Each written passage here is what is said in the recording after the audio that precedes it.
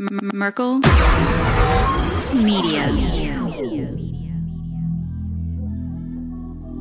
This was all circulating around the base that a giant had been killed, but no one was supposed to talk about it. I saw 3 long, bony fingers reach up underneath the door, curl up to grab it, and then disappear. When he came over to me, dude, he slithered over to me. And this giant comes out of the cave, and they're all frozen. And he starts running and firing at this giant. Well, the giant moves. He's got a spear in one hand, and he's running really fast and spears Dan and holds him up like this. Somebody yells, shoot him in the face, shoot him in the face. They basically decapitate him. Got closer. When he got about 15 yards away from me, I raised that 12 gauge and I blowed his head off. I feel something pulling at my leg, and I look over and there are 2 small gray entities pulling at me. And they're literally, I'm getting pulled off the bed. I reached my hand into this bush and I touched air. Couldn't breathe and I couldn't move because I know I'm seeing a monster.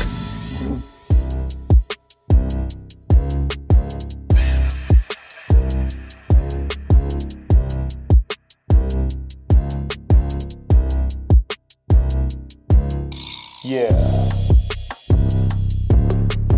Welcome to the show, everybody. You're listening to The Confessionals. I'm your host, Tony Merkel. Thanks for being here. If you have a crazy, wild experience you want to share with me on the show, go ahead and shoot me an email. My email address is theconfessionals@theconfessionalspodcast.com. That's theconfessionals@theconfessionalspodcast.com. Or go to the website, theconfessionalspodcast.com. Hit the contact section. You can reach me that way as well. Either way works for me. Just get a hold of me. If you want to hear more shows on a weekly basis, go to theconfessionalspodcast.com. Hit the join button and become a member today. That gives you access to all the membership content on the website and the app. That includes the Thursday member shows, the Tuesday shows ad-free, and the overtime segments from the Tuesday shows, all right there waiting for you as members. So go ahead and check that out if you're interested. Also, friends, check out the preparewiththeconfessionals.com. That's preparewiththeconfessionals.com. Get yourself emergency supply food that will last you up to 25 years on the shelf. I don't think you're going to need it 25 years from now, but just in case there is no emergency between now and then, you are still good to go at preparewiththeconfessionals.com. And before we get to this week's guest on the show, let's talk about the first annual Dogman/Cryptid Conference right there in Paris, Tennessee. It is going to be a fantastic venue for you to check out if you are into all things dogmen and cryptids. There's going to be some great speakers there, including Nick Valente, Jody Cook, Steve Stockton, Ron Murphy, Nick Redfern, Tony Merkel, Josh Turner. The list goes on, my friends. And it's going to be hosted by Ken Gearhart. So if you want to go and meet all these speakers and have a good time in Paris, Tennessee, August 13th, you're going to want to go in the description of this episode, hit the link for the tickets, and get your tickets today before they are gone, my friends. Okay, today we got a great in-studio guest coming up. We have Aleksandar Petakov in studio with us, the Bigfoot hunter. He actually has a series on YouTube called Bigfoot Beyond the Trail Through Small Town Monsters. He is legit, and he comes on to talk about all things Bigfoot, including how he got into hunting Bigfoot, some of the other things that he thinks about at night that keeps him awake, and what would happen if he had mind speak out in the woods after having a Bigfoot encounter. Would he admit it? Would he talk about it? We get into all that kind of conversation on this episode. Let's get to Aleksandar Petakov right now.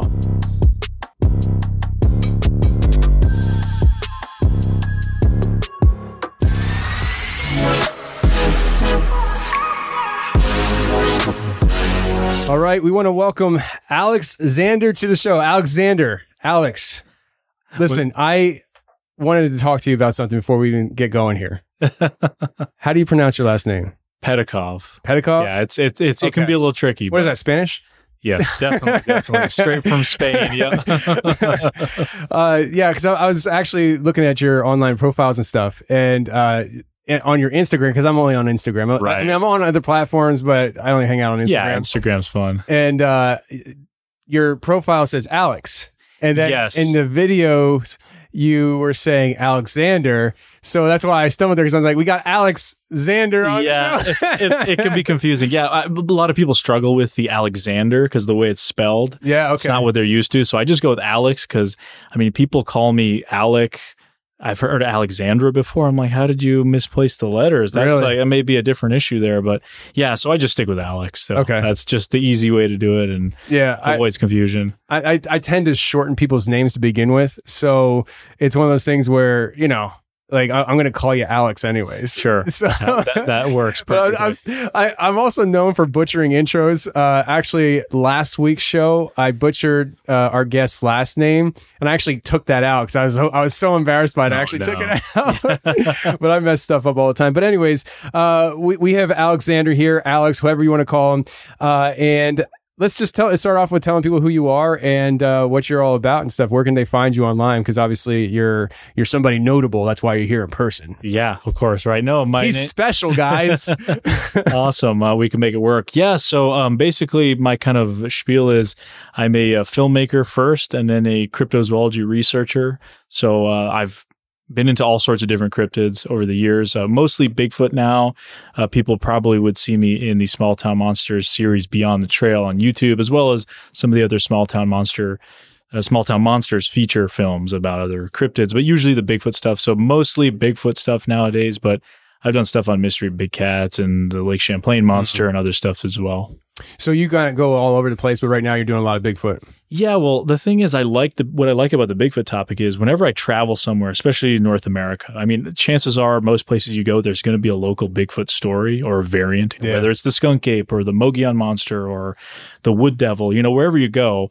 Whereas if you're looking into something like the Lake Champlain monster, it's just completely geographically stuck to one area. It's a lake, right? Right. So Bigfoot's cool because it's open-ended. I can always put it down and then come back to it if I'm in another area. That's what I like about Bigfoot. But we've been focusing pretty heavily on Bigfoot now, especially with Beyond the Trail, just because of, well, I should say Bigfoot Beyond the Trail. We've kind of amended that to include the Bigfoot, just because it's a combination of a lot of stuff that I'm into in terms of being out in the woods, being in some of these really remote places. We do a little bit of, you know, kind of the survivalist sort of stuff, a little bit of bushcraft, and then that research out in the field. And so that's why I kind of like going back to Bigfoot, because as fun as it is to be out on a lake or, you know, a seacoast somewhere looking for sea monsters or something, it's just not as a doable, I think, on a repeatable scale as Bigfooting is, where you can really just take a pack and go off into the woods, go into the Smoky Mountains nearby and just go for a few days and come out. You don't really need a lot of specialized kind of equipment like a big boat or some sort of an expedition vehicle. Anyone could really sort of do it. That's what I kind of like about it. You know, that's kind of how I am too, in the sense that, so we're doing these films and everything, but also me and Jack like doing these kind of like action vloggy kind of things. It's like like people who watch our film, like, I'm not the one producing that, guys. Like I have no idea what I'm doing with Adobe and all that stuff.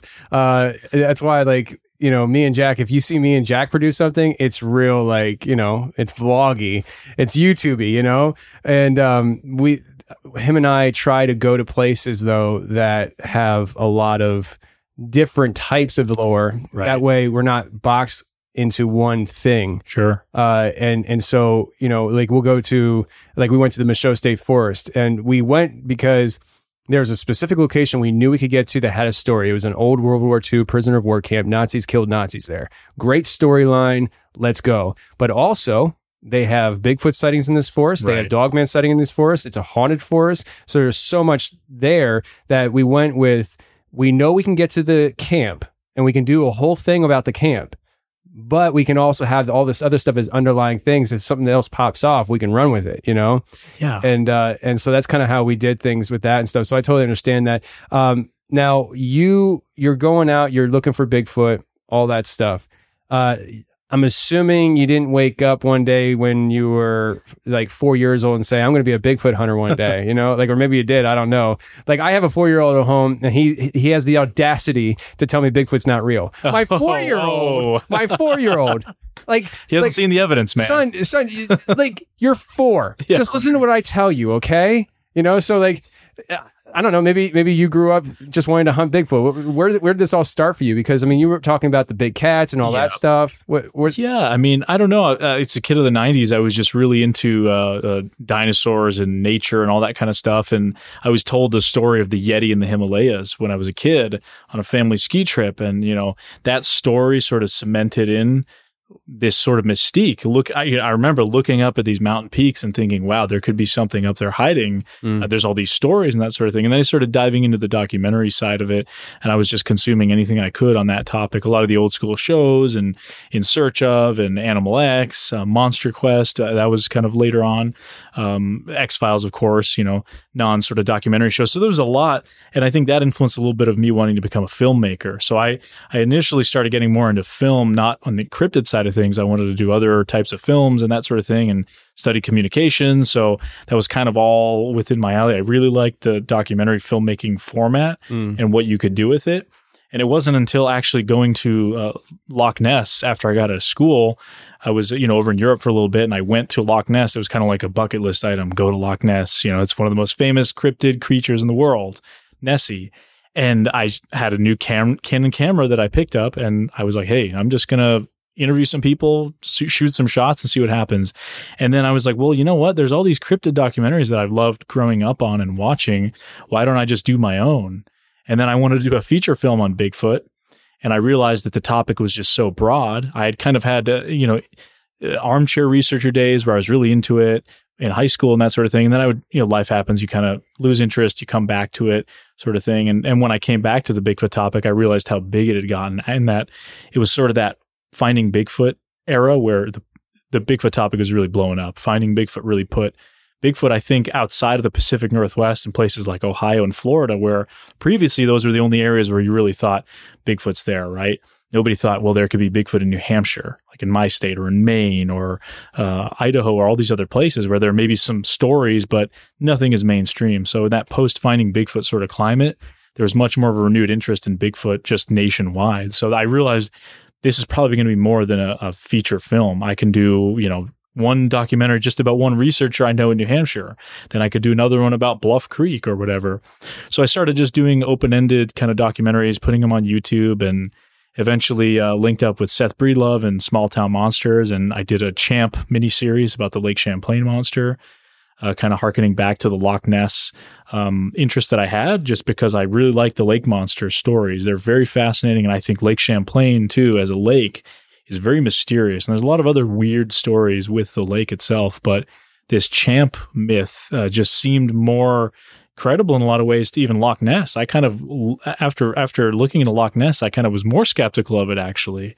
I thought, well, maybe if there was something, maybe it's extinct or maybe it's not there anymore. Just that lake is not as conducive biologically as a place like Lake Champlain. It was 120 miles long, 12 miles wide, 420 feet at the deepest, with underwater caves, and one of the most biodiverse lakes in North America in terms of fish species. Yeah. And it used to be part of the ocean. And a lot of the fish species in there are prehistoric looking fish that essentially adapted from salt water. I mean, you've got landlocked salmon in the lake and other animals that you normally see in marine environments. Yeah. So the theory is maybe this Lake Champlain creature, if it exists, is some sort of descendant. And the size descriptions were only 10 to 20 feet long, which is much more realistic than 30, 40, 50-foot long monster, in any confined body of water. 15 feet, that's, you've got crocodiles that are reported on that length, as well as great white sharks can get up to 20 feet long. I mean, that's not that preposterous. So that was really interesting, and I got to do a mini series on that. And then from there, like I said, I did Bigfoot here and there. I would kind of jump back and forth in the Bigfoot topic, and I've just done that ever since, in between doing other things as well. So Loch Ness, I kind of envy you because I have never been there. It's the place that I always wanted to go to. It's what, for me, launched me into anything like this. I was a kid and I was like, Loch Ness Monster, holy crap, that sounds amazing, And we were going to go hunt the Loch Ness Monster when I was a kid. But so when it comes to these creatures, let's just call them that, whatever they are, right? We can go down the rabbit hole for sure. For sure. Do you feel, and maybe this is the leading question into the rabbit hole, I don't know.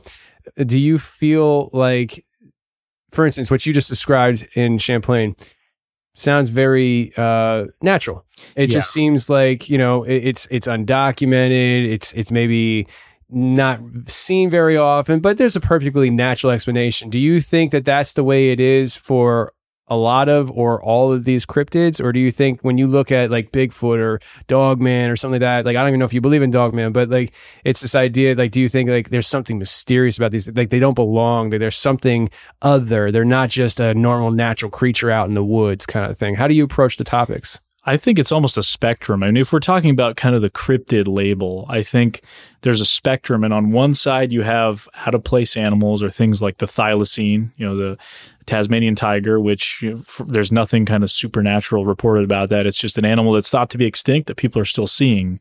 Then the mountain lion topic, you have the entire eastern United States where mountain lions were extirpated, essentially made extinct. Yeah. Their range is now, the Rocky Mountains and westward. Those animals moving back, that is on one spectrum where it's totally biological.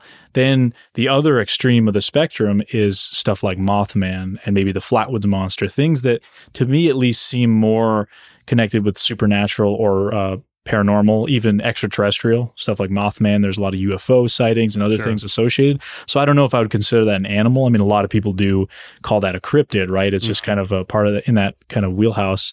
So you have that on the other spectrum, and that leads you into the whole kind of paranormal conversations. And then you have stuff in the middle. And I think Bigfoot to me is more in the middle because a lot of what I've seen personally and stories I've heard, and the vast majority of eyewitness encounters that I've been told about or, been privy to hear people's encounters, it's acting in a way that seems biological. There's nothing weird, but there's a minority of reports, maybe 25% or less, at least from what I've seen, where it seems like there's other strange things involved. Maybe there's UFOs involved, there's orbs, there's other weird things. So in the past, a lot of researchers have completely written that off if it didn't fit sort of a flesh and blood agenda. I personally don't like to do that. I mean, I may not necessarily believe it's paranormal, but these people have had legitimate experiences. I've been told by very credible folks that, saw an orb and then had, a rock get thrown at the screen in front of their face in conjunction with sort of Bigfoot activity. Yeah. So I think Bigfoot is one of those things that, while I do lean to it being more flesh and blood, I think it can lean either way. That's why it's more in the middle, whereas it's not solely on that biological spectrum, at least from, like I said, just majority reports do seem to lean that way. And then you have other cryptids that might fit in there. Something like the Lake Champlain monster seems like it fits more squarely in the biological section. Yeah. Loch Ness, maybe a little bit, maybe 25%, into the sort of between Bigfoot and the completely natural spectrum. Side of the spectrum, because there's this whole story of Aleister Crowley and a lot of the weird stuff going on, and people have talked about other weird stuff at Loch Ness. Is that necessarily connected to Nessie? I don't know, but I think the spectrum, it can move. You could move stuff down, you can move stuff along, but that's just the way I kind of view the cryptid topic, so to speak. And like I said, a lot of that stuff on the other extreme of the spectrum isn't even necessarily cryptid. You're not looking for Mothman is not, a biological entity that you're really looking for. It's clearly connected with other sort of strange things that were going on in that time period in West Virginia. So the way you feel about Bigfoot, where you're kind of like in the middle with it and stuff,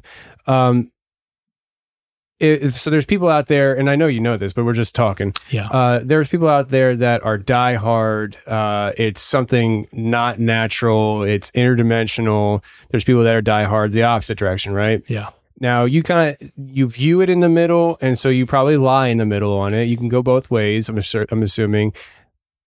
If you had an experience, you're a Bigfoot hunter. You're good. Like, I don't know if that's disrespectful to say, but I'm just saying. Yeah, it's fine. Alex is a Bigfoot hunter. He's with Small Town Monsters. He's speaking at the Smoky. You call me a Bigfoot hunter? Like he's speaking at the Smoky Mountain Bigfoot Conference this weekend, and by the time people hear this, it was the previous weekend. But so say you're out in the woods and you have a Bigfoot encounter. Like you're like, it's right there.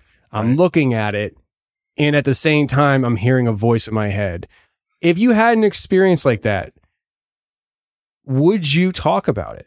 Or do you think you would have a hard time talking about it because you're like, man, because of the peer pressure? Like you and I were talking about an upcoming show that I have coming where like I have some serious reservations on airing it just because I know there's going to be people out there that are going to be like, I can't believe you would, talk about this and all that stuff, And so like, it's that kind of attitude. Do you feel like going into that or coming out of that experience, do you think that you would have reservations to admitting that experience publicly?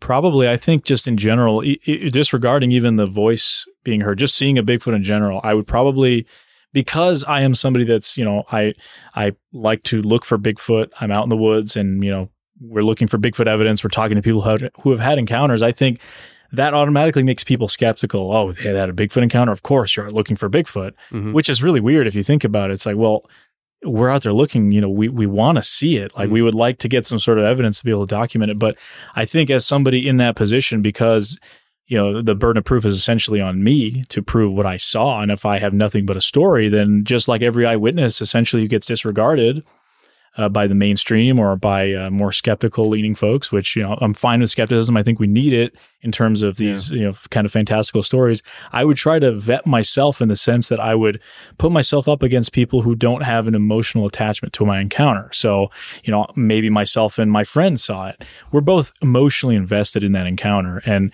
a lot of times what happens is when people have either evidence or things they've encountered and somebody counters it with a different viewpoint that maybe not aggressively, they're just coming at it from, well, did you think about what if it could have been this? They get aggressive and that's just an emotional response because we're invested in what happened.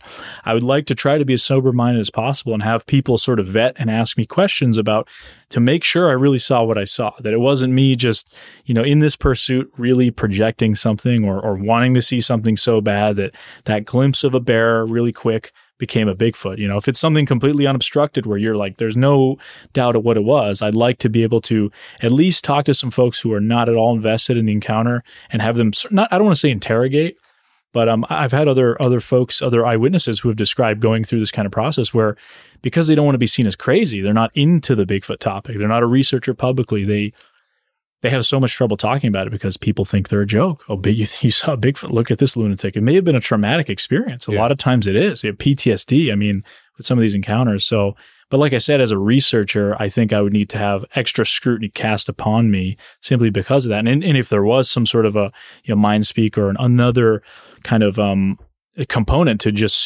physically seeing of Sasquatch, I would also then have to, question myself and my sanity essentially be, well, is it me?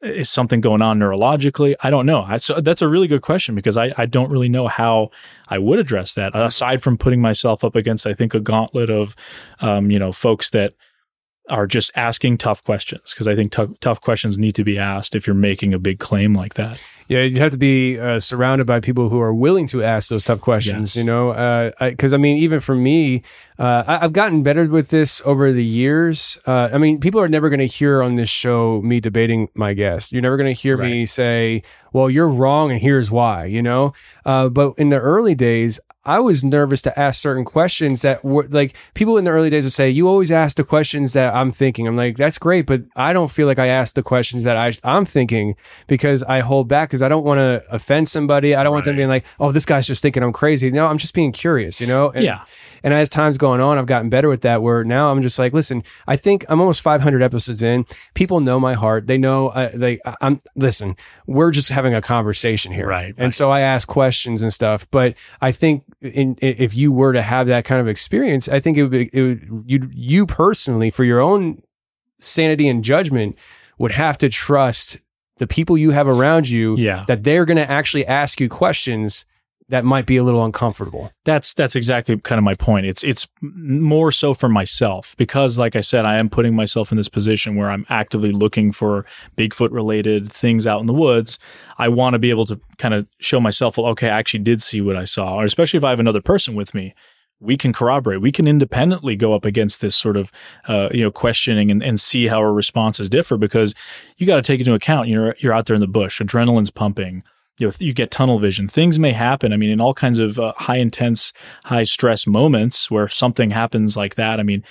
You would probably misremember details of seeing a mountain lion or a bear out there in the woods, where you're kind of in that fight or flight, let alone something that isn't supposed to exist. Right. Mm-hmm. So I think, I don't know, just for myself, like you said, I think you summed it up pretty good. I would just be trying to kind of put myself up against that question. I think that's a similar approach I take to evidence too. We have a lot of things that we've had happen or sounds that we've heard, things we've found out in the woods. And I think one of the most important things, especially in the Bigfoot kind of world, is because there is so much bogus stuff out there. There's a lot of evidence that is bunk, unfortunately. Heresy. I think, I always like to send it to people that I know and I trust, that they can give me an opinion that I know they're not just telling me this because they're my friend and they're like, oh, well, it's a bear, but maybe it's a Bigfoot. No, I want them to be, well, it's absolutely a bear that you got there. That hair sample is bear. Okay, perfect. Thank you. Send it to the next person. So you have people who are not, again, invested emotionally in that piece of evidence, analyzing it. I think that's what we need more of. We need, especially someone who might be in the Bigfoot community, they're probably kind of used to this sort of stuff, but even reaching out to people who aren't into it, without leading, hey, I got Bigfoot audio in the woods. Can you tell me what this is? Email a biologist, say, what do you think this is? And just to see kind of what their response is. Mm-hmm. I just think you're kind of vetting your evidence and you're putting it up to, I don't want to say peer review. It kind of is, but it's not like a formal journalistic peer review. You're basically just putting it out there and getting feelers and what people are thinking about it, because sometimes you can be totally wrong. And if you can admit it, that's great. I mean, we have one example when we were in Colorado last summer. We were on a property that's had a pretty extensive history of what I think is legitimate Sasquatch activity. I mean, they had a lot of really weird stuff happening, rural, property owners, and they didn't really know what to make of it. Well, they had found this strange hair sample and a clump of them in kind of up on a barbed wire fence. And they'd given us a sample of it. And we were like, oh, wow, this looks pretty interesting. Initially through photos to some people, they said, that looks pretty promising. So we send it off to somebody who does, kind of microscopic analysis. And it came back as raccoon hair, which is obviously, kind of disappointing, but that's fine, because we're able to then say, well, hey, look, we got alleged evidence that turned out to be raccoon. And we can say this is all part of the process. If you get something that's truly curious, unknown primate or just human-like or something along those lines, that's cool too. But I think just the transparency of being able to say, well, yes, I think there was legitimate Sasquatch activity going on that property, but we have to be careful of, just because something may look interesting and it's going on with these other circumstances, it might not be related to that. So I think it's just about, kind of being aware of those sorts of things. And that's the sort of approach that we really strive to take. And I personally like to. And I think we just need a little bit more of that, because the outside world is not too kind to a lot of what's going on in the Bigfoot world. Sure. And, maybe justifiably so in some cases. But I just think we need a little bit more of that kind of scrutiny and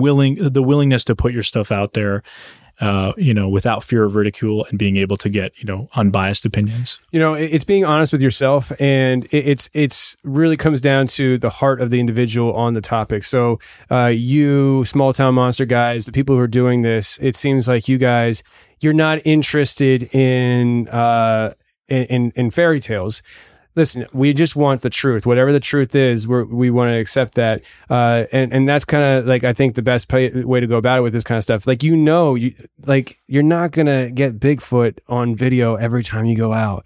Yeah. And there's that peer pressure, especially, the content creators that are strictly YouTuber type stuff. They're like, oh, Bigfoot in this video, 40 minutes, boom, put it up on the channel and get views. And it's just like, you guys are trying to be more honest with yourself and being honest, and you just want the truth. And I totally get that. I mean, there was,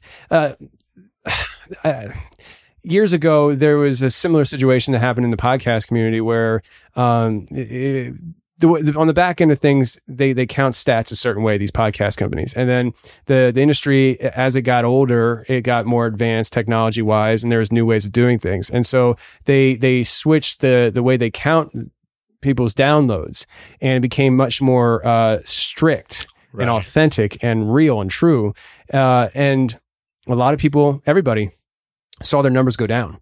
And there was a good handful of podcasters like, oh, what's going on? They're messing with the algorithms and they're killing my show. No, nothing's changed with your show, except for what you see is more of a real, true number of what's a reflection of your show. And you should be excited about that, because you know exactly what your foundation is and where to build from. Right. And so there's that difference in mentality, where it's like people like me who are just like, cool, it is what it is. This is the information. This is what I want. Now we build, just like you guys with the video stuff. And there's other people who's like, I just want the fantastical, Yes. and that's the fine line, I think, between, creating something entertaining, but also I try to be educational. So, I mean, you can spend time out in the woods and just learn so much about the woods and how it works. And, oh, this plant does that, or, oh, this area has these types of animals and all that sort of stuff. And people love the stories, and I love them too. I mean, who doesn't like a good Bigfoot encounter? The vast majority of Bigfoot eyewitnesses or any sort of cryptid eyewitness, they have no other secondary evidence to follow up on that. Usually most of the time they're not expecting for this to happen. They're camping, they're just driving on a country road, they're doing normal things, and they have this seemingly fantastical thing happen. So all they have is that anecdotal story. And a lot of people say, well, that doesn't constitute evidence. I mean, sure, it might not, but once you start putting, especially if you're able to vet sightings and figure out which ones are, absolutely legit, because there are people that make stuff up, but I don't think that's the vast majority of people are not just pulling our legs. I mean, there's tons of people who don't really want to be out publicly with this kind of stuff either. But once you start plotting some of these sightings, and maybe you'll start seeing patterns, maybe you can, let's say there's a fresh sighting, you can go out and find, secondary evidence, maybe tracks or hairs, something that helps, corroborate that sort of story. That's happened in other, topics in terms of wildlife research as well with other species. So I think that's something we can take from, I don't want to say legitimate science, but, biology, wildlife research and use it in Bigfoot research. Another one, and actually that's the shirt I'm wearing, is my buddy Scott. He runs the Bigfoot mapping project.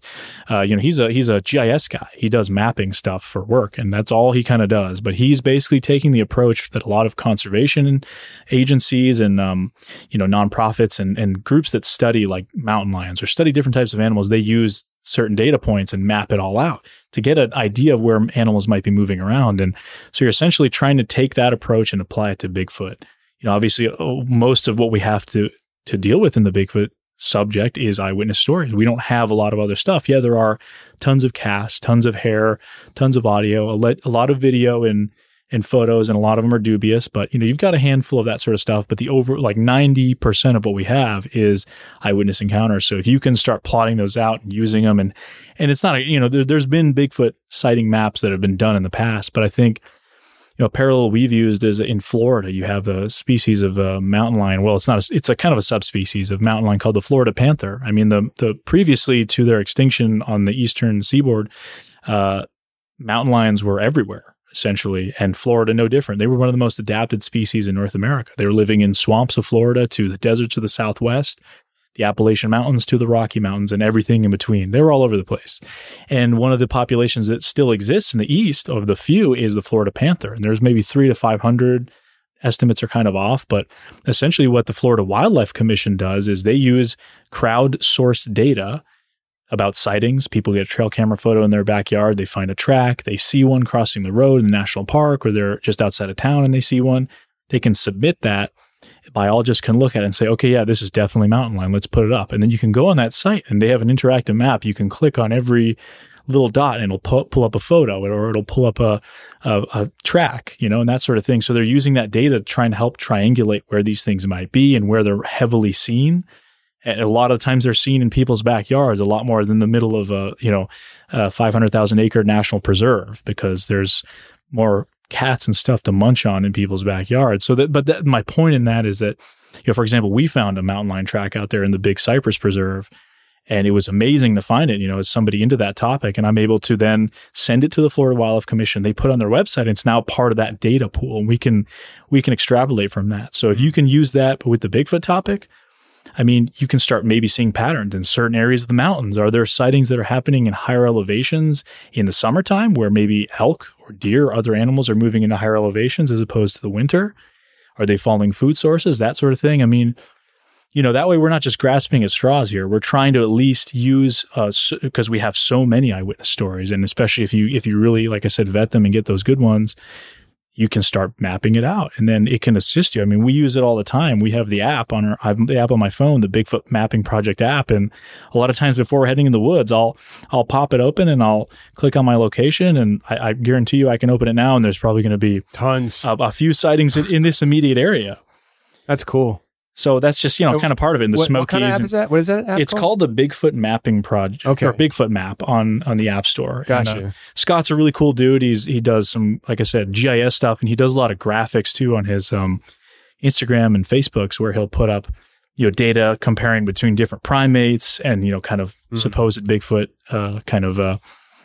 behaviors or places they've been seen. Obviously, most of Bigfoot sightings happen in areas that have a certain amount of precipitation yearly. And what's really interesting is you can take a map of, say, annual precipitation in the United States and overlay it with alleged Bigfoot sightings, and they completely match up. I mean, one of the highest concentrations of sightings, Pacific Northwest. It's that rainforest that goes from basically coastal Alaska down to Northern California and everything in between. Then you've got the Rocky Mountains. You're not getting random sightings in the deserts around Moab, Utah, where it's, not much great habitat for anything, let alone a hair-covered primate. Then you've got sightings in the south, up and down the Appalachian mountain chains, from right around here in the Smokies up to my neck of the woods in northern New England, New Hampshire and Maine. The sightings are basically parallel to those mountains. Down in Florida, of course, where it's a tropical, semi-tropical environment.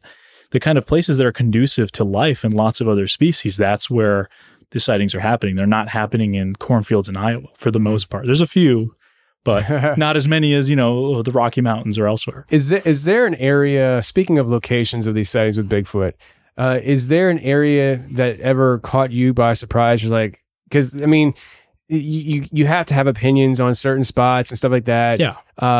Is there an area, and you just mentioned about vetting stories and stuff like that. So is there an area that you heard a story and an experience that somebody had that you're like, I really believe this happened, and I'm really surprised it happened here? Yeah, that's a good question. I mean, I think just in general, Ohio, which I feel the same way. Yeah, it's and it's so rich in the history of Bigfoot sightings. It really is. Why? It's like one of the only states outside of Florida and the Pacific Northwest, which traditionally, and even now I talk to people who say, oh, well, Bigfoot is in the PNW, right? He's not anywhere else. Ohio is one of those only states in the East and the Midwest that really broke that mold. And I always kind of wondered that, but having spent time there, and Seth and those guys have had stuff happen. Seth had a possible sighting out in Ohio, in Minerva, which has this really very interesting Bigfoot story. Yeah. And it's ongoing. And once you kind of start studying Ohio and that eastern part of Ohio, that's actually the foothills of the Appalachians, that's where a majority of sightings come from. It kind of actually makes sense.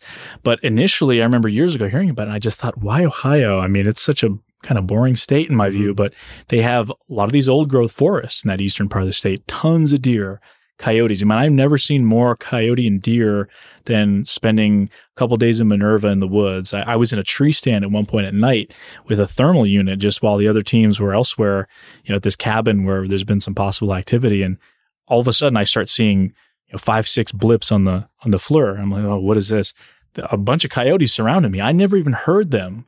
They were that quiet. They came right up to me, and I'm just sitting there in the tree stand. If I had not had the thermal, I wouldn't have known they were there. And they were coming for you? They were just checking me out. They're like, what is this human doing in the tree? And I'm 20 feet up in the tree. So I'm like, coyotes can't climb. If it was a black bear, that we know of. Yeah. I mean, maybe some weird non-coyote coyotes, but, the flesh and blood coyotes. But, so Ohio is one of those places that, and some of the sightings we got told about just even close to there, I got to do like a recreation, kind of like Finding Bigfoot style, where I went out into the field where this lady had seen this creature. She was used to seeing deer in this kind of soybean field they had out there, big window out of her house. And it was, a winter day, and essentially saw this thing that shot with a deer, but it was kind of dark in color, and it stood up and she could just feel it gazing at her. And then it took off into the woods, and I got to go out there and stand out there and recreate it. And I just thought, man, this is a weird place to be. But as soon as I ran from that soybean field into the woods just, you could traverse through there. Nobody would know you were there. Wow. There's almost little corridors of travel. And Pennsylvania has a lot of woods and a lot of sightings. And then West Virginia, a ton of sightings. I mean, West Virginia is the third most forested state in the U.S. Is that right? After New Hampshire and Maine, which are number 1 and 2. So just by percentage of forest. So the West Virginia is a perfect environment. Going into Ohio, what you also have is you have human farms, lots of population, people living rural lifestyles, but they have livestock and other food sources that might be of interest to something maybe passing through. I mean, we've even heard of stories of people saying, well, they come through every August, and that's when we'll see corn missing, or that's when things happen. We hear knocks in the woods, but rest of the year, nothing else happens. It's almost like a seasonal thing. So I don't know. It's one of Ohio kind of surprises me, but once I started deep diving, it kind of made sense. You talk about the seasonal Bigfoot, and I remember before I was podcasting, I would go out on weekends hiking in the Appalachian Mountain, and I would just do my own thing. So I don't even think I was doing YouTube videos or anything. I was just going out there looking for Bigfoot. Right, just having fun. And I was really surprised by like how many sightings were in Pennsylvania and the people's experiences. And when you go out there, it's just like, yeah, I could see that it happens out here. You mentioned something just a few minutes ago that I totally forget. I actually had a point of where I was going with that, and I totally forget it. So it's one of those things that's just gone. Well, Pennsylvania makes sense too, because essentially you look at population density of Pennsylvania, it's very lopsided. You've got the Pittsburgh area and the Philly area. And in between there's a whole lot of nothing. Yeah. Mountains go through there. Pennsylvania, I believe, as a state, has the highest amount of registered hunters in the U.S. There's still some elk population in parts of Pennsylvania, tons of deer. So there's just a lot of people in the woods, that are actually utilizing some of the skills that our ancestors may have used, being out in the woods and hunting, which is, kind of a dying art at this point, or not art, but a dying sort of sport. It's becoming an art because it's so rare. It's right. But the PA kind of stands out in that sense. So you have a lot of people in the woods, and so that's where we get a lot of encounters from hunters and people that are just out there in the woods foraging. Using resources from the land, because you have that entire stretch of interior Pennsylvania where there's just nothing. Yeah. There's just little towns and communities, and it's been like that for hundreds of years. It has never really changed. Now I remember what I was going to say.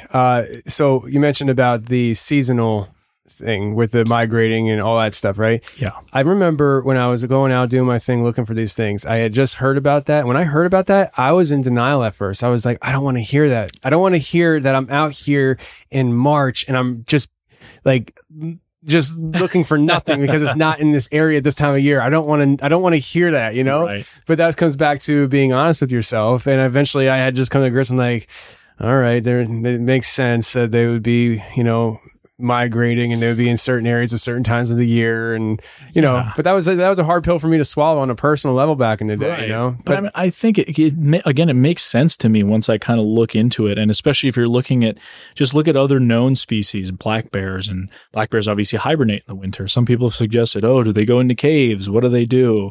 But deer and moose and other elk, ungulates, they don't hibernate, and they're huge animals. I mean, I live in moose country.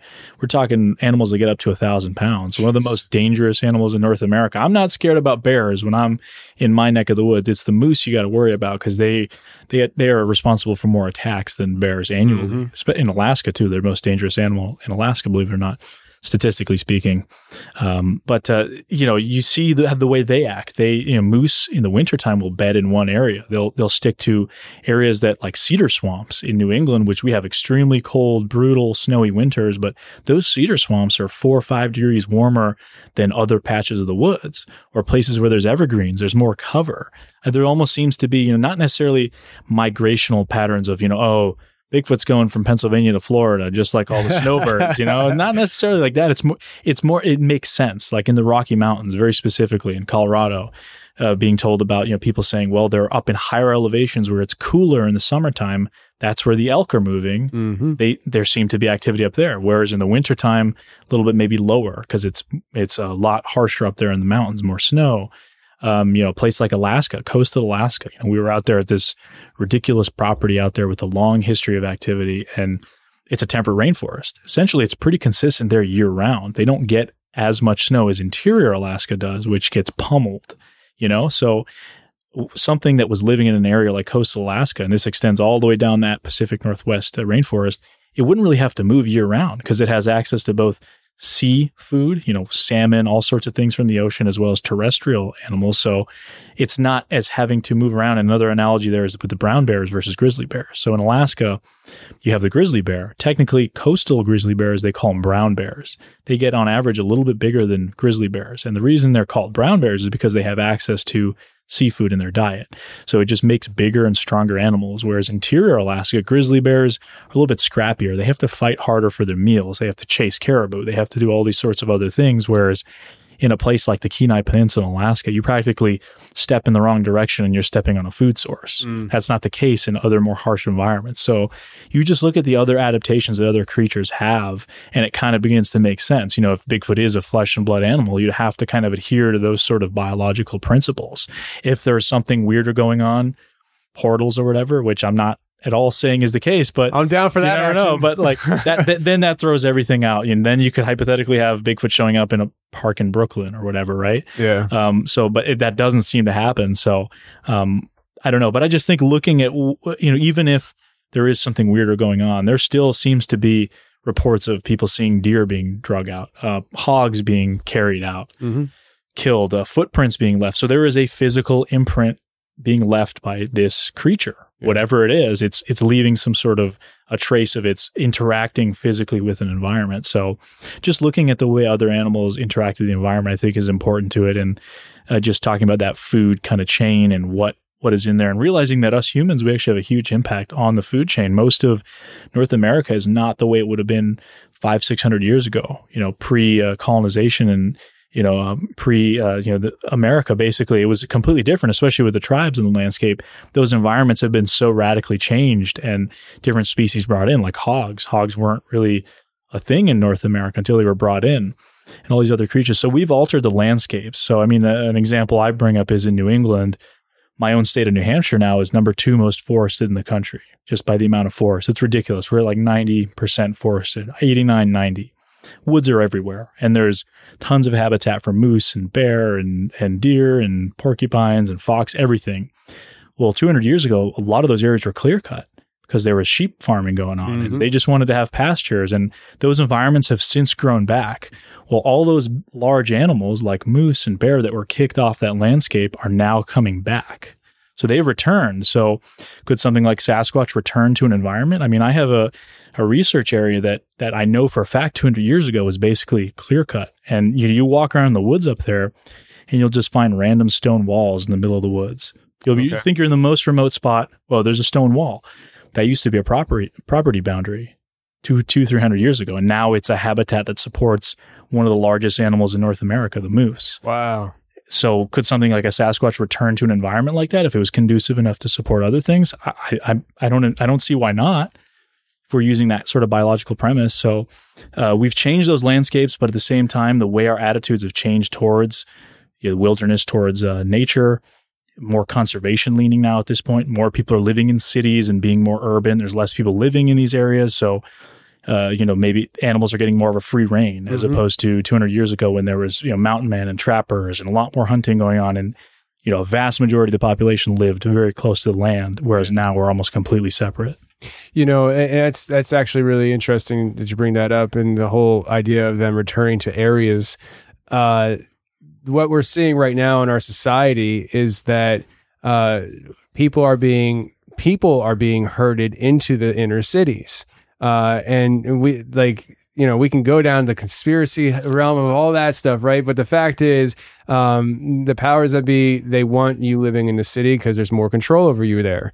And so if that is happening, which it is, then people like us living on the outskirts of town and outside of cities, like I have where I live, we're about 25 minutes from where I live right now, and I have cows across the street from me.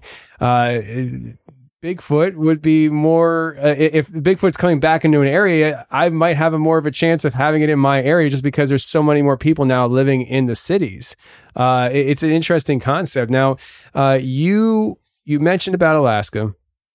You were just there recently, if I recall, right? I mean, yeah, or was it your social media showed you were there recently and you were there? I was posting after the fact, but yes, we were there basically most of the month of May. Okay. So just a couple months ago. Gotcha. How was that experience? I mean, I'm assuming it was probably your first time there. I had actually been to Alaska once in high school with my family. We did a sort of touristy thing, and it was beautiful. I mean, but I was an angsty teenager, so I mean, sure. How much you enjoy those Alaskan girls. So, but I because we were on a train, we did very touristy things. I didn't really grow up camping or doing that sort of stuff, and so now that I have different sort of skills and I can go out in the woods and actually want to be out in the woods and not be freaked out by everything going on. And it was absolutely amazing. It was, I consider it kind of a true Alaskan experience. And we focused on this property that has a long history of very strange activity. And the property owner, I've been talking to him for the past year, and just some of the sounds and things that have come out of there and some of the stories. It's a remote property. You basically need to take our boat ride from the nearest town just to get there. And you're so isolated. It's the most isolated place I've ever been. And we've been to some of the most remote spots in the lower 48. But they don't, they're very remote. You could easily die out there, but they don't hold a candle to this just because simply getting there, you have to take a boat ride in some very gnarly mountains on coastal Alaska, which is, absolutely just drop dead gorgeous. I mean, everywhere you look, every direction, it's ridiculous. So that was just incredible to be out there. And for a week, we were out there basically 8 full days. No cell phone service, nothing. I mean, sat phones are the only things. You got to go stand on the boat and hold the phone up just to get even the sat phone reception to work. And just being able to have some strange things that we had occur and, find a possible handprint on the back of the cabin that was it fresh? We don't know how fresh it was. It was really weird. I happened to find it while coming back in from outside the woods. I was swapping a battery on an audio recorder we had rolling out there. That property seems to have a lot of audio-based interactions and incidents going on. I mean, long howls, sounds of something like almost like a baby crying in the woods. That's creepy. Yeah, that's creepy. Well, it's very creepy too because there's stories from Southeast Alaska, some of the tribes there in that rainforest area that talk about warning their women to not go into the woods when they hear a baby crying sound. And a lot of those tribes have stories of Sasquatch being cannibal giants or stealing their women and children. And, maybe that's just a classic boogeyman story that every culture tells to keep their kids and, women from venturing out in the woods and getting killed by a grizzly bear. Could be, but maybe it happened once and that's all it needs to spark into a big sort of incident. So, but, back to the property, like I said, audio, I was coming back from changing the battery and I happened to find this weird looking handprint. But it's one of those things where it's a 50-50 shot. It's either a human being or something primate or human-like. It's not a grizzly. It's not a moose rubbing its face against the back of the cabin. It's dermal ridges that are only found in primates. So humans and non-human primates, gorillas and chimps and those sorts of things. So if Sasquatch is, even if it's not a primate, I mean, it's something human-like, it's got to have similar traits. So, I'm not saying at all that this handprint we found is legitimately Sasquatch. It may, but again, right. That's what you're saying. It's 50-50. It's 50-50. And, in your gut, you want it to be Sasquatch. Oh, of course. And I'm emotionally invested in that piece of evidence. So that's why I have passed it off to folks that, I know can take a look at it and pass it to credentialed folks that can say, hey, well, this, humans don't have that pattern of the dermals. Cause I believe in gorillas and other, larger kind of primates, the swirls in the hands go in a different direction. So, like I said, we passed. How big was it? It was about 9 inches from sort of the middle finger to the palm, but you couldn't see a thumb, and it was just this really smudgy, weird,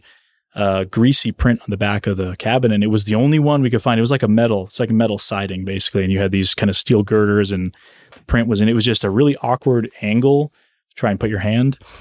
And we tried to replicate it. We couldn't. I mean, with sweaty hands, the only thing I could do was I put lotion on my hand and slapped the side of the cabin, and that then stayed. You could see the impression, but as far as we could tell, it wasn't any of the guys there. So again, 50-50 shot because it either is somebody, one of the people there having done something or something like that. It's not like finding up there. There's a lot of moss. We found tons of impressions in the ground. That could have been us a few days ago. That could have been the mountain goat that we saw tracks of, just because that's so ambiguous. It's just a shape in the ground. That could be literally anything. Could be a bear double stepping its own prints. It's not a perfect crystal clear foot with toes that you can see in the mud. So that's what's so different about something like a handprint. There's nothing out there that's supposed to have hands aside from human beings. So was it at a normal human level height wise? It was a little weird. There's essentially a window above where there's a bunk room where 3 of us were sleeping. And they've had a really weird incident that happened years ago on that bunk room when they were still finishing the cabin. That was their entrance in before they'd put a staircase in the front. And they had it was just a hole in the floor. And they'd put plywood on there and like a Yeti cooler on top of it. And something had come in and smashed the bottom of that plywood, and the Yeti cooler went flying halfway across the cabin, and they thought it was a bear trying to get in. So they all start grabbing shotguns, and they say that they heard this thing walk up the hill, and it sounded bipedal. So, I mean, that's one of those things. So where essentially this is the same room, this is when we're sleeping, and there's no more hole in the ground. It's finished now, but the window is right there, and it almost was like somebody was just pressing up against that back siding of the wall and kind of looking maybe in the window, or could be looking in the window, but it was a weird height. It was almost eye level. So they would have had to have been standing on something. It was just really weird. I mean, we don't know, like I said, we don't know really what to make of it, but it's just one of those things that it could be or it could not be. Wow. But it's just a lot better than finding a general impression in the woods. It's undefined or something like that. So do you have any idea when that film's coming out? Yeah, so that one's going to be in probably November. So we have, with our Beyond the Trail series, they come out monthly on YouTube. Sometimes we have more than one a month. But Small Town Monsters is going to be releasing an Alaska Bigfoot film. I don't know the title of it yet, but that's going to be coming out in November. So what we like to try to do is when we do, we've done similarly when we were in Washington State with the Olympic Project, with kind of the nest sites and all that stuff, is we'll put out kind of the Bigfoot film through Small Town Monsters, and then on the YouTube channel, our Beyond the Trail film. So they're kind of companion pieces. You can watch either one of them and not watch the other one and kind of get what's going on. But if you watch them together, they kind of coincide and coexist. So that's probably going to be in November. There's just so much. It was like 8 days of footage. So we have so much to sort through, and we have audio analysis, and we had heard strange things. So there's just so much.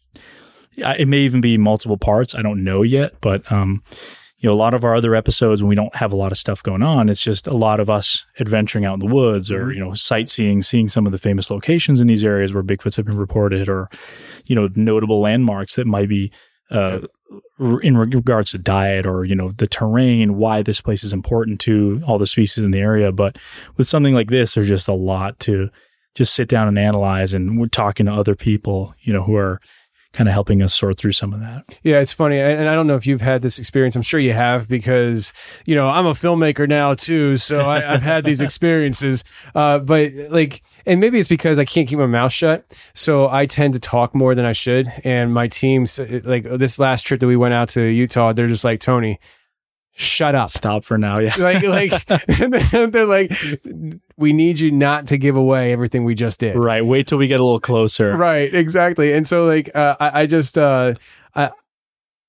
people, I think, are accustomed to me divulging information.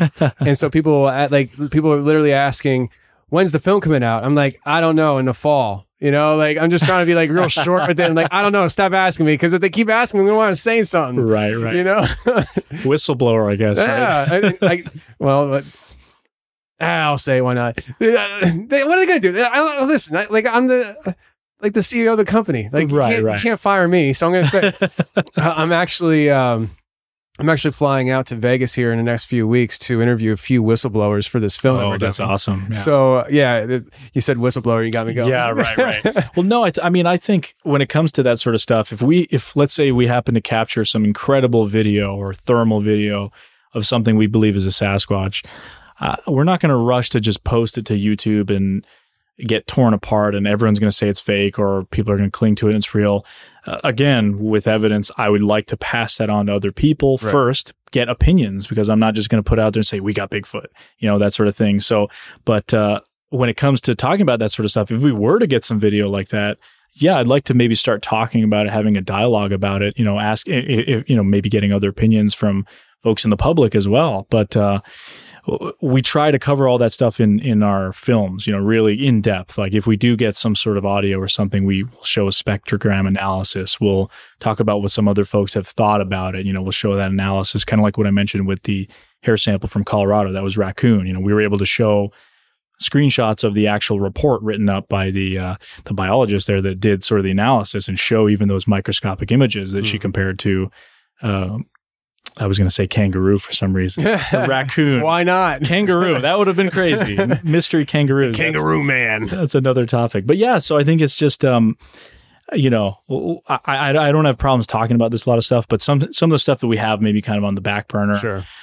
We just wait till we hear a little bit, because a lot of times you make a claim, people jump on it right away, and the ball gets rolling, that sort of thing. But I think it's important to at least, and that goes back to kind of my whole mantra of vetting it, and just talking to other people who are not emotionally invested in, what I have captured. Obviously, I really want it to be something, but I got to get some nuanced opinions. So I think that's me trying to be as responsible, I guess, as I can be with this topic. So with the classic Bigfoot hunting stuff, have you ever gotten a print out there? I mean, because people it's so funny, because I don't know if there's been a transition in the Bigfoot.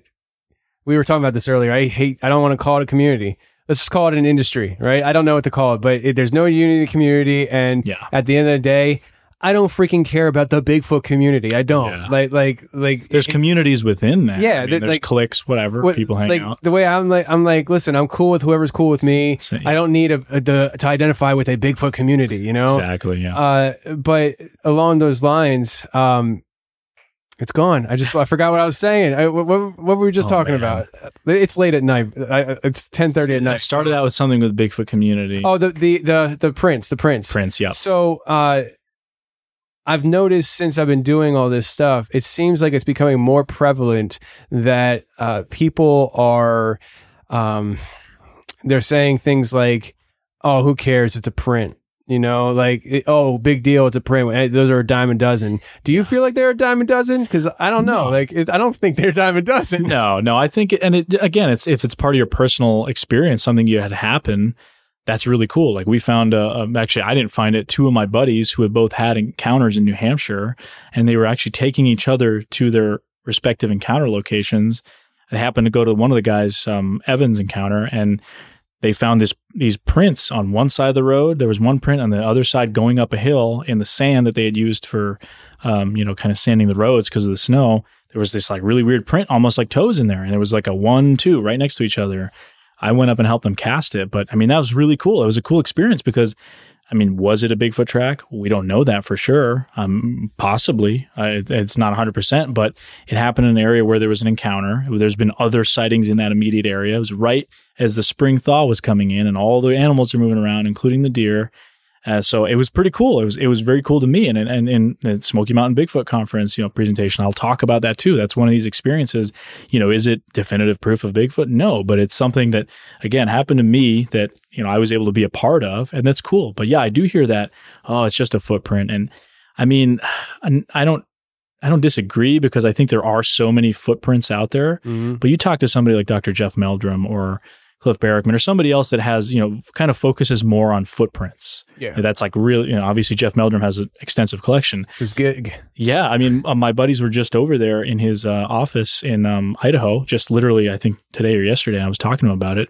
And they said they learned, one of the buddies is an MRI tech, and he's talking about anatomy. And Jeff, basically gave him a college level lesson about anatomy relating to the foot and how the footprints that they have found, the alleged Sasquatch prints that he has, it seems to be the weight distribution would mean that the Achilles tendon is in a different spot than it is on human beings. And it got on this really like very interesting kind of academic discussion basically. And that's, so if that footprint was worthless, do you think Jeff Meldrum would be even considering maybe a hypothesis about Achilles tendon or a mid-tarsal break or something? So there's still information to be gleaned from that. Hair samples, vocals, a lot of people throw that out because, I mean, yeah, unfortunately, what most people will need is either a dead Bigfoot or something like the Patterson-Gimlin film that they're able to confirm on the spot, essentially. And will that ever happen? I don't know. I mean, that's the tricky part. But I think those of us in the Bigfoot community and maybe scientists that are more kind of open-minded can look at all that other trace evidence, including the anecdotal stuff, using stuff like the Bigfoot Mapping Project or other, kind of aggregation of data sites, combining that with possible strange hair samples, audio, and those sorts of things, and painting a picture saying, well, there's something going on. I mean, not every single one of these things is a misidentification or a fake or something. Like even if there's a small percentage, that means there's something going on. Mm-hmm.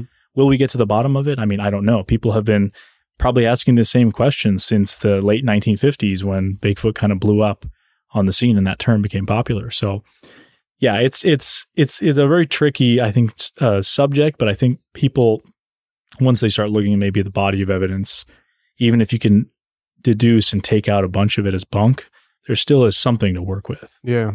You mentioned about Meldrum and coming to a conclusion with the displacement of the Achilles tendon. I'm just sitting here thinking, I wonder how that kind of came about. I'm just imagining Meldrum, because we're all familiar with Meldrum on TV and stuff, and his posture and how he is very professional. Yep. And I just wonder if like it was a sudden impact kind of thing, like, holy crap, or was it a slow progression where he's just like, I'm thinking this might be, and then he's like driving down the highway, thinking about more. And he's like, I think I might be right on something here. Yeah, I think, and this could be me misremembering it, but I do believe he said that one of his first times actually being taken out to the field for alleged prints was he was kind of going out there with the attitude of, oh, this is silly. It's like looking for Santa Claus. I'll just be able to disprove this immediately. And that was kind of his idea was, oh, I'm going to be able to disprove this, whatever. And he actually went out from it saying, well, this thing showed locomotion that, a guy in fake feet wouldn't be able to do. It showed something slipping and gripping and using its body to move through the environment, as difficult of an environment as it is. So that's pretty intriguing. I mean, you get somebody like that that's able to look at that and, yeah, I mean, he's one of the best people, I think, on the topic in terms of that specialty, in terms of footprints. Which is a huge specialty. Yeah, of course. And it's very interesting. But there's a lot of other folks in the community that come from different backgrounds. And again, I'm using the word community lightly. It's just, the Bigfoot world, whatever. Bring different skills. Like I'm not an academic or anything like that. That's why if I do get something allegedly Bigfoot, like I like to pass it on to other folks that maybe, well, this person might have a police background. So that means they have some forensic background. This person is a biologist. So let's talk to them.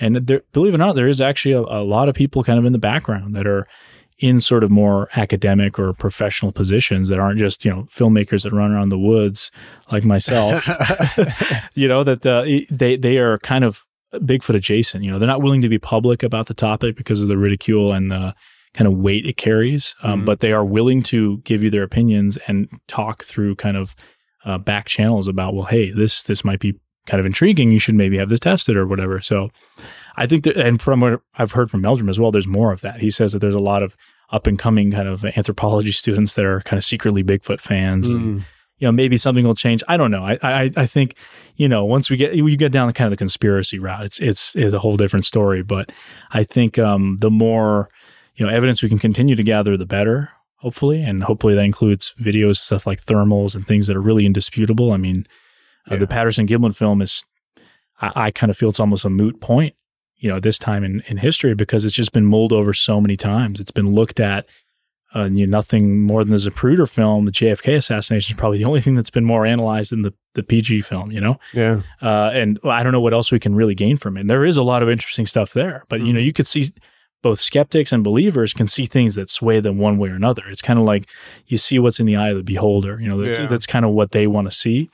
With they're interpreting. With the Patty film, it's been around for so long and so heavily scrutinized that we have now like these conspiracy theories about it. Yeah. And just like and like I'm okay with the people who are saying things like, and I'm okay with anybody really, because I don't really give a crap what you say. Like it doesn't hurt my feelings either way. Sure. Just like, I mean, I say things on the show that apparently hurts people's feelings. Like that's not a two-way street there. Like it is what it is. But people will.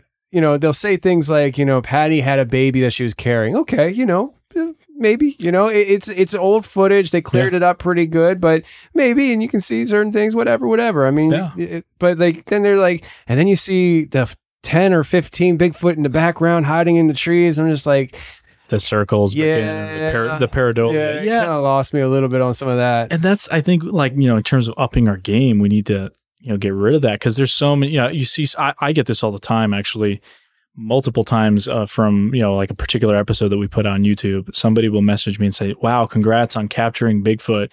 And they'll circle like a bush right behind me. And I'm like, I mean, how do I say this nicely? That happens a lot. You see a lot of TV shows. People say, "Wow, you didn't see the Bigfoot back there." Well, it's probably a crew member, kind of ducking for cover, or whatever the case may be. It happens a lot, and I think that's that sort of wishful thinking, Bigfoot on the brain. Yeah, that's part of it too, out in the woods. And you mentioned earlier, how we're kind of being herded towards urban, more lifestyles where we're kind of dependent on a system, right? We've lost a lot of those natural skills that, even 100 years ago were kind of taken for granted. Mm-hmm. You know how to go out in the field and, take care of livestock and all that sort of stuff. A lot of that has kind of dissipated. We are very reliant on, this kind of urban system we're now in.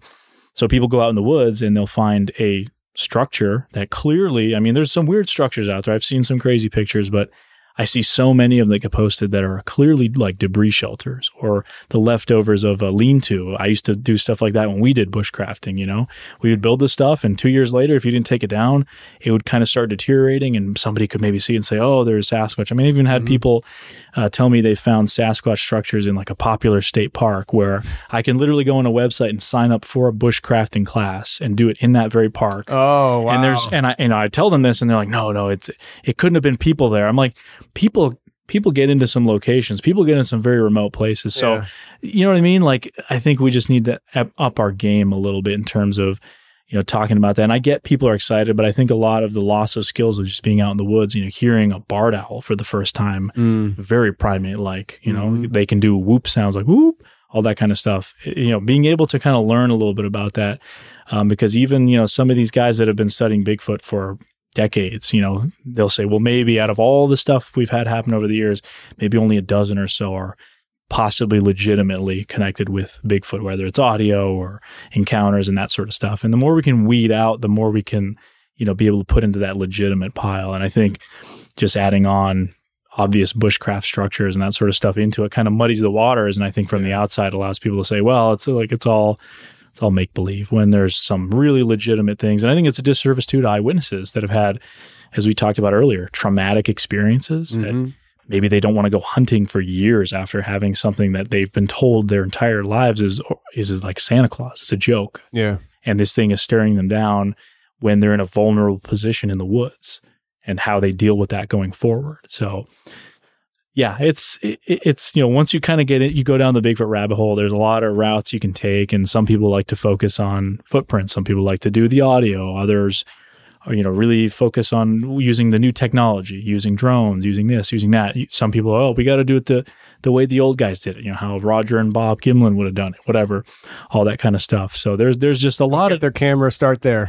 You know, I've thought about doing this, and hopefully no one jacks my idea now, but just going out in the woods, no modern tech at all, and just taking, you know, like an old style camera like they would have had. But then how do you make a video about that? It's tricky. I mean, it's like a silent film. Yeah. We'll have to add narration into it. But yeah. That'd be interesting. It would be. That's something I've kind of thought about, and seeing if maybe, I mean, because people like to talk about with trail cameras, maybe these things sense electromagnetic, or they can see, you know, I have footage of deer literally looking right into my trail camera as it's going off. There's the IR that they can detect. Maybe these things might be able to. So cutting down on all that modern technology, maybe that might up your chance. I mean, horseback, using that to cover your scent.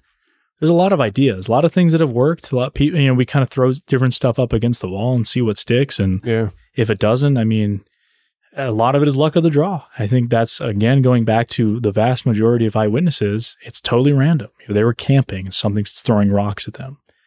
They were hiking and it crossed the trail. It crossed the road in front of them. They were not asking for that to happen. Yeah. So what if we're in a situation like that, but we are ready. We have cameras. We are ready to go. You have a Bigfoot and a person in the right place, the right time.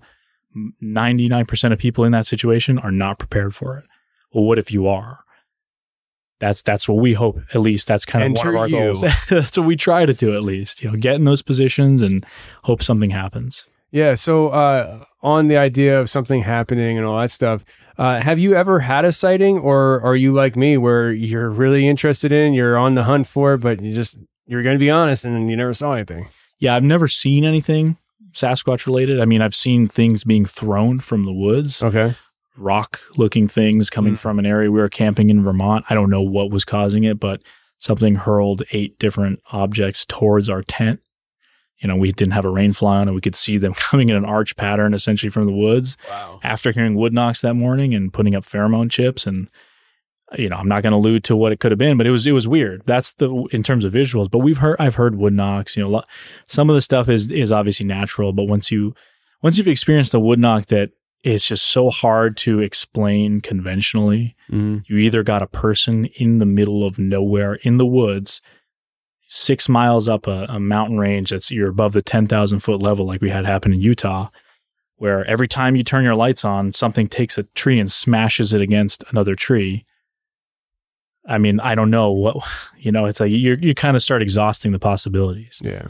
You know, I still can't say 100% that was a Sasquatch, but I don't know what else would be doing that. I mean, if a moose bashing its head against a tree every time we turn the lights on, and maybe, I don't know if that's a behavior they would really exhibit, but the things that are seemingly coordinated too, and just the weirdness. So nothing visual, but definitely we've had some, I kind of put in a pile that I have of interesting encounters that I'm happy to discuss and, openly admit, they're not proof of Sasquatch or anything. I don't know what they were, but they were weird. They're interesting. You put it in that pile and you can disseminate it and kind of talk about it. And, unless you're able to find some other evidence that you might be able to follow up with, it's just kind of a story. And that's what most Bigfoot stuff is. It's just stories. And most people are not in that position to even be kind of gathering evidence. They're like, because I said, they're just so randomly happening. Just, I happen to see a Bigfoot. Well, before I let you go, because I know you got to drive still like an hour to get to the guys. To Gatlinburg, yeah. Yeah. I'll be meeting up with you guys this weekend. For sure. This is kind of a little off topic, but not in the sense that we can still stay on topic. Hollow Earth. Now, you've been, and we could go so many different ways that we could do a 3-hour conversation, but we're up against time-wise. But you haven't seen Bigfoot. You're on the lookout for Bigfoot. You're hunting for Bigfoot. Have you thought about those ideas of maybe some kind of like hollow earth theory combined with Bigfoot, and that's where he comes from and lives? I mean, I don't know.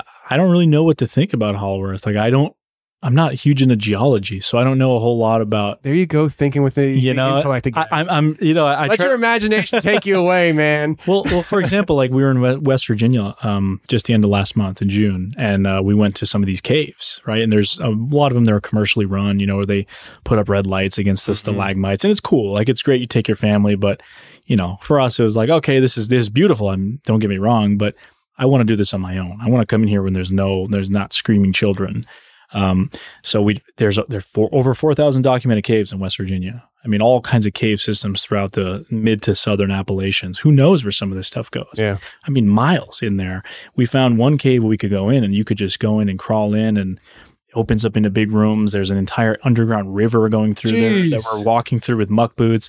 And it kind of gets you wondering, I mean, could something possibly use these areas to traverse through? I mean, from what I understand, even 3 days of complete darkness for a human being leads to some temporary vision loss.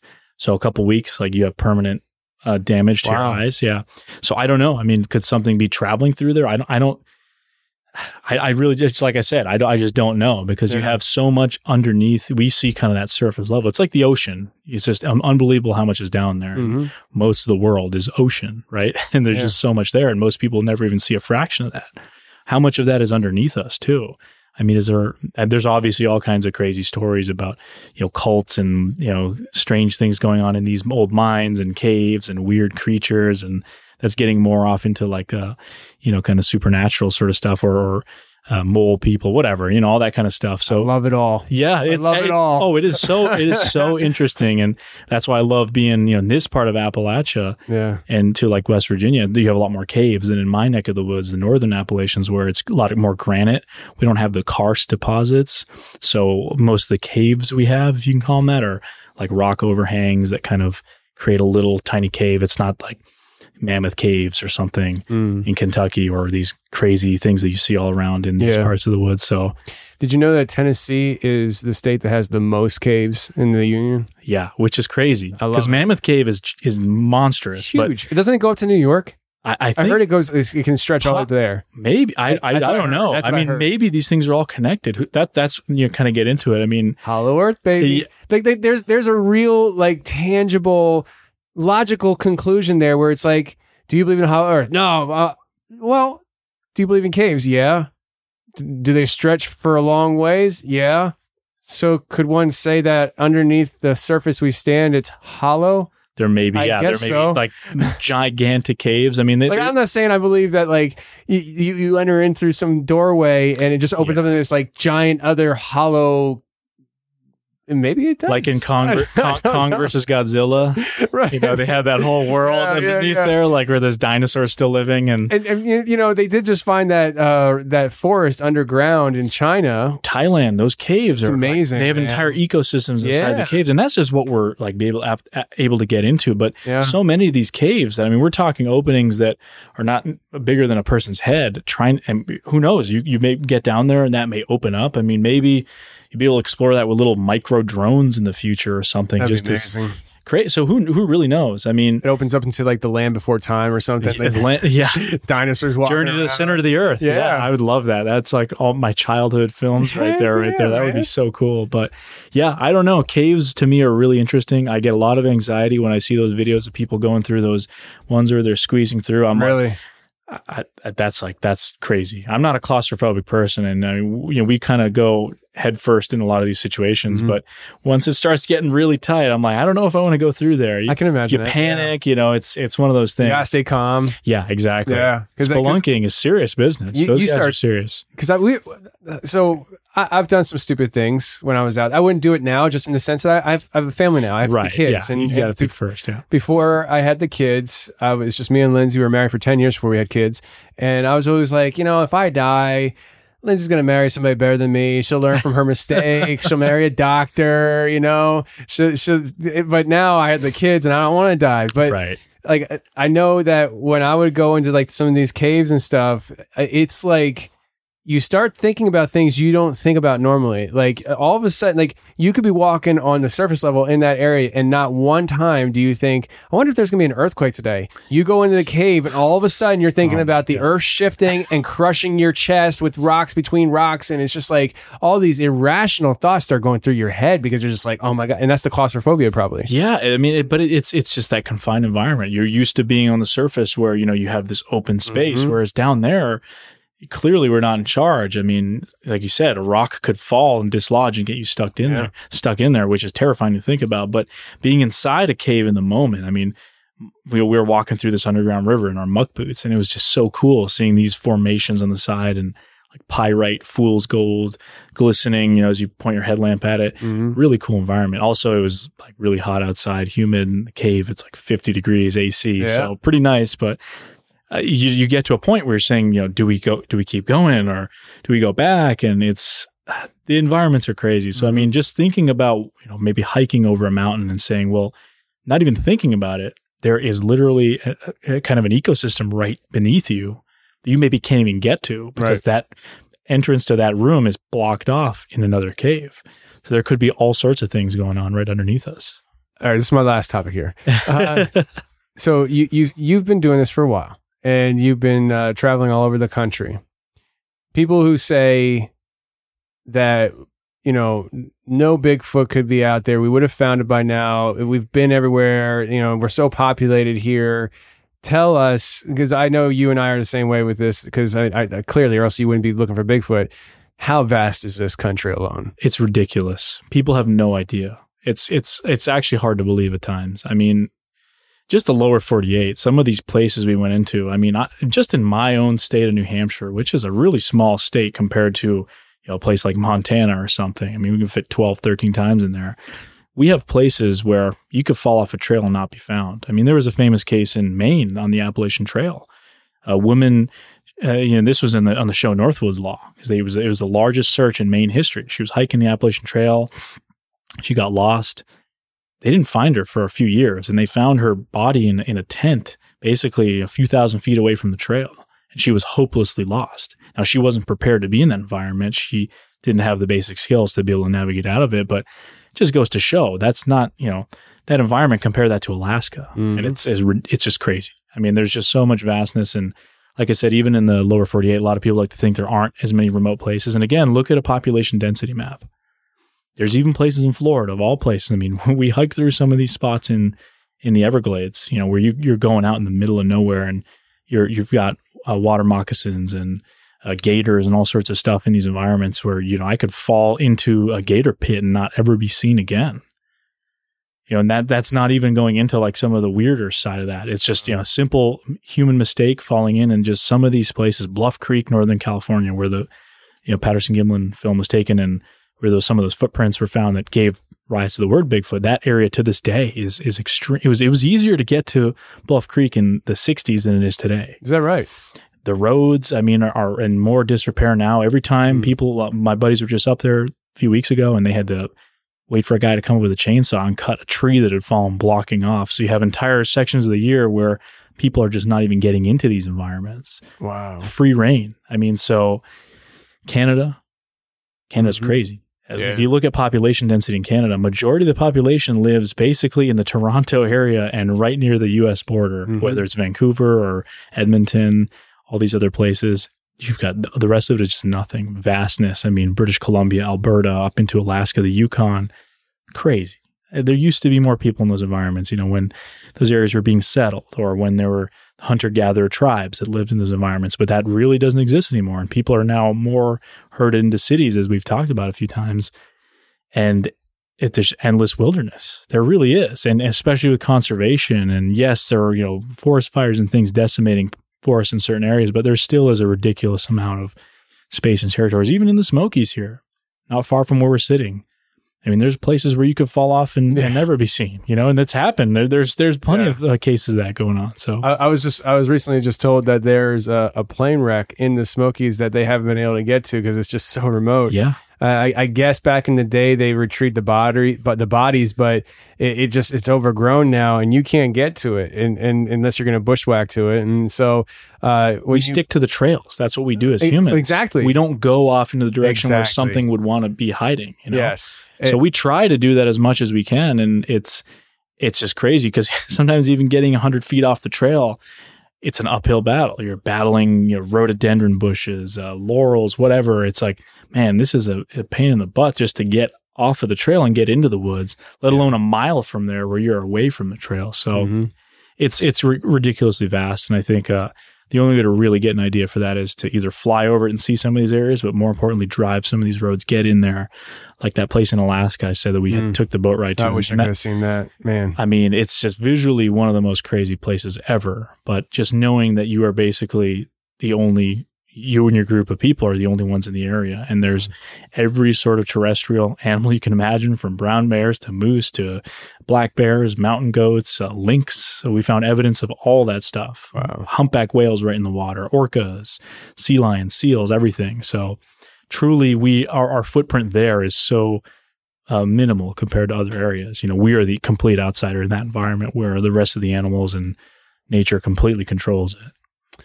Man, I could talk to you for hours. Yeah, well, I'm sure we could be here till 2 a.m. Yeah, we'll be like, where'd the time go? Yeah, I know Seth is waiting on you because you guys got to do, I guess, some equipment exchange. Yeah, or something. I'm heading out into the woods, and I don't want to leave. Tonight you're going out in the woods. Well, no, I'm going in tomorrow. Okay, hiking in tomorrow. I was going to say you're going out in the middle of the night. No, I'm not that crazy. Like, I'm a little crazy, crap. but that's we'll do it tomorrow in the morning, and I'm doing solo out there, which I'm excited for. And I haven't been in the Smokies since high school. I did a survival trip up here. 2 weeks. We hiked much of the Smoky Mountains, and I just haven't been here really since then. So wow. It's cool because it's the southern Appalachians, and this area is actually considered also to be partially a temperate rainforest. Yes, I've heard that. Really cool. I didn't know that when I moved here. And then people told me, the locals told me that, and I was like, so I moved to a rainforest. Mind blowing, right? Great. So, because it's so cool for me because it's somewhat similar to what I'm used to, just the Appalachian Mountains, like what I have up north in New Hampshire, but it's so different because we have a lot more pine up there. We have alpine zones that start at 4,000 feet. So you're up at the 6,000 foot mark and you have no trees. You're completely in alpine zone. Whereas here, like Klingman's Dome, you got trees all the way up until that 6,000 foot mark and even higher. So it's familiar but different. And I love being able to just see the different sections of the Appalachians and how they differ and how similar they are. Because ultimately it's the same mountain chain. Mm-hmm. It's just, they're just separated by, thousands of miles. It's amazing. Absolutely amazing. I love it. And maybe one of these days we can do this again. Yeah. You got to come out of the woods with us next time, too. Hey, listen, if the invitation's there, I'm coming. Absolutely. I can learn a lot from you guys. So I'd definitely be interested in that. Before we get out of here, let people know where they can find you, social media, but also the content. Absolutely. What's the next, I know you said you do releases on YouTube once a month. What's the next big release that you guys are doing? Is it the one in November with the Alaskan stuff? Just tell everybody everything you can. We'll have a lot of stuff in between then. But yeah, so basically the best way to find out about me is my website, Petakov Media. So that's Petakov Media. and it's got links to all my socials and even all the content. But the other places, just go to smalltownmonsters.com and you can, watch all the different films we have. And then our YouTube channel, Small Town Monsters, that's where the Beyond the Trail series is. And I think we've got like 16 or 17 episodes at this point. I don't know. They keep adding on. So essentially we release 1 to 2 a month. That's usually kind of what we do. But definitely one of our bigger episodes is going to be the Alaska kind of series, which will be coming out in November in conjunction with the Small Town Monsters film about Bigfoot in Alaska as well. So it'll be kind of like a companion piece. That one's like a VOD and that sort of stuff, Amazon, and this is more on YouTube. So you can kind of watch them together. And yeah, so that's we're just going to keep getting out there, and that's sort of what we do, and that's our MO for the time being, and awesome sharing some of these amazing locations with people because we are truly blessed to be able to get out there.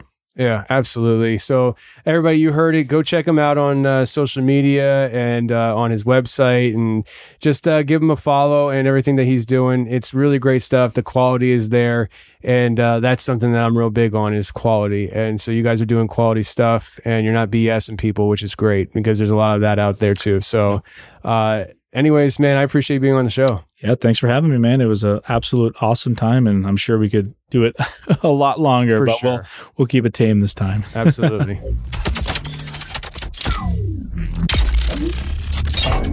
Well, that's the show, everybody. I really hope you enjoyed it. If you did enjoy it, please share the show with your friends. I don't care where or how you share the show. Just share the show if you enjoyed it. That's the best thing you can do to help the show grow. Share the show. Hopefully you enjoyed this interview.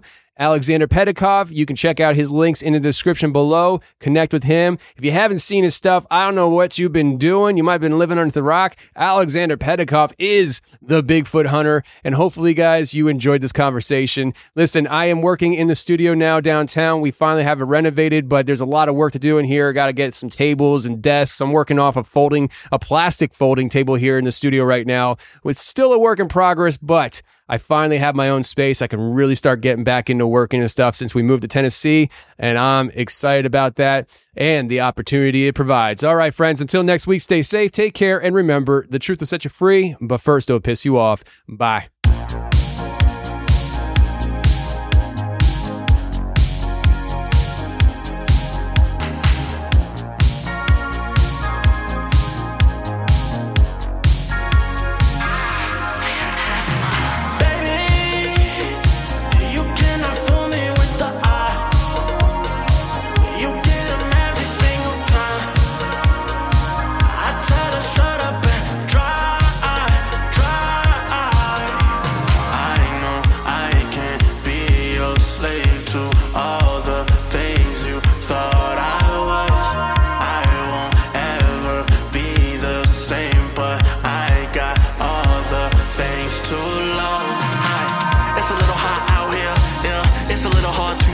Away from enemies, from revenge be near.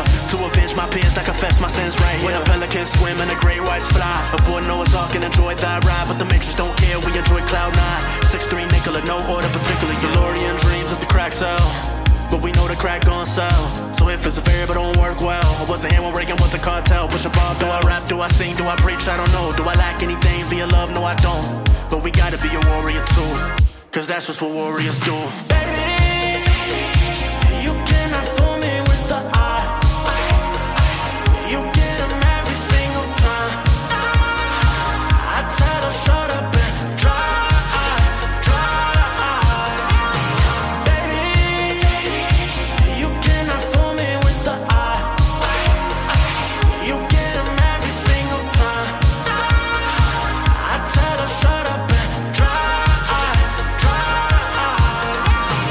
Staring up at Olympus, tight spear back at pretentiousness. Decades of vintage, new Babylon built on contentiousness. Clash on the road to Rome, where gladiators are broken, but ain't no breaking us all. Yeah, they just wanna take the air, in code, download the airs. Teleport the chopper, I'm a rebel like Hera. Double helix intravenox with Jesus, I'm a chimera. Looking at these golden years flying by fair force. They cutting it off for the food too. Analytics they used to recruit you. War's opinion that sets on your Sun Tzu. They don't want the individual, just a carbon copy. True spitting that manicotti, yeah, I'm talking saucy. All they wanna build is a prison world full of pet Tamagotchis. Got me kamikaze, got me out of body like I'm Goku SS3. They wanna push me to the center like a cell, they wanna splinter, but the center of the next is me.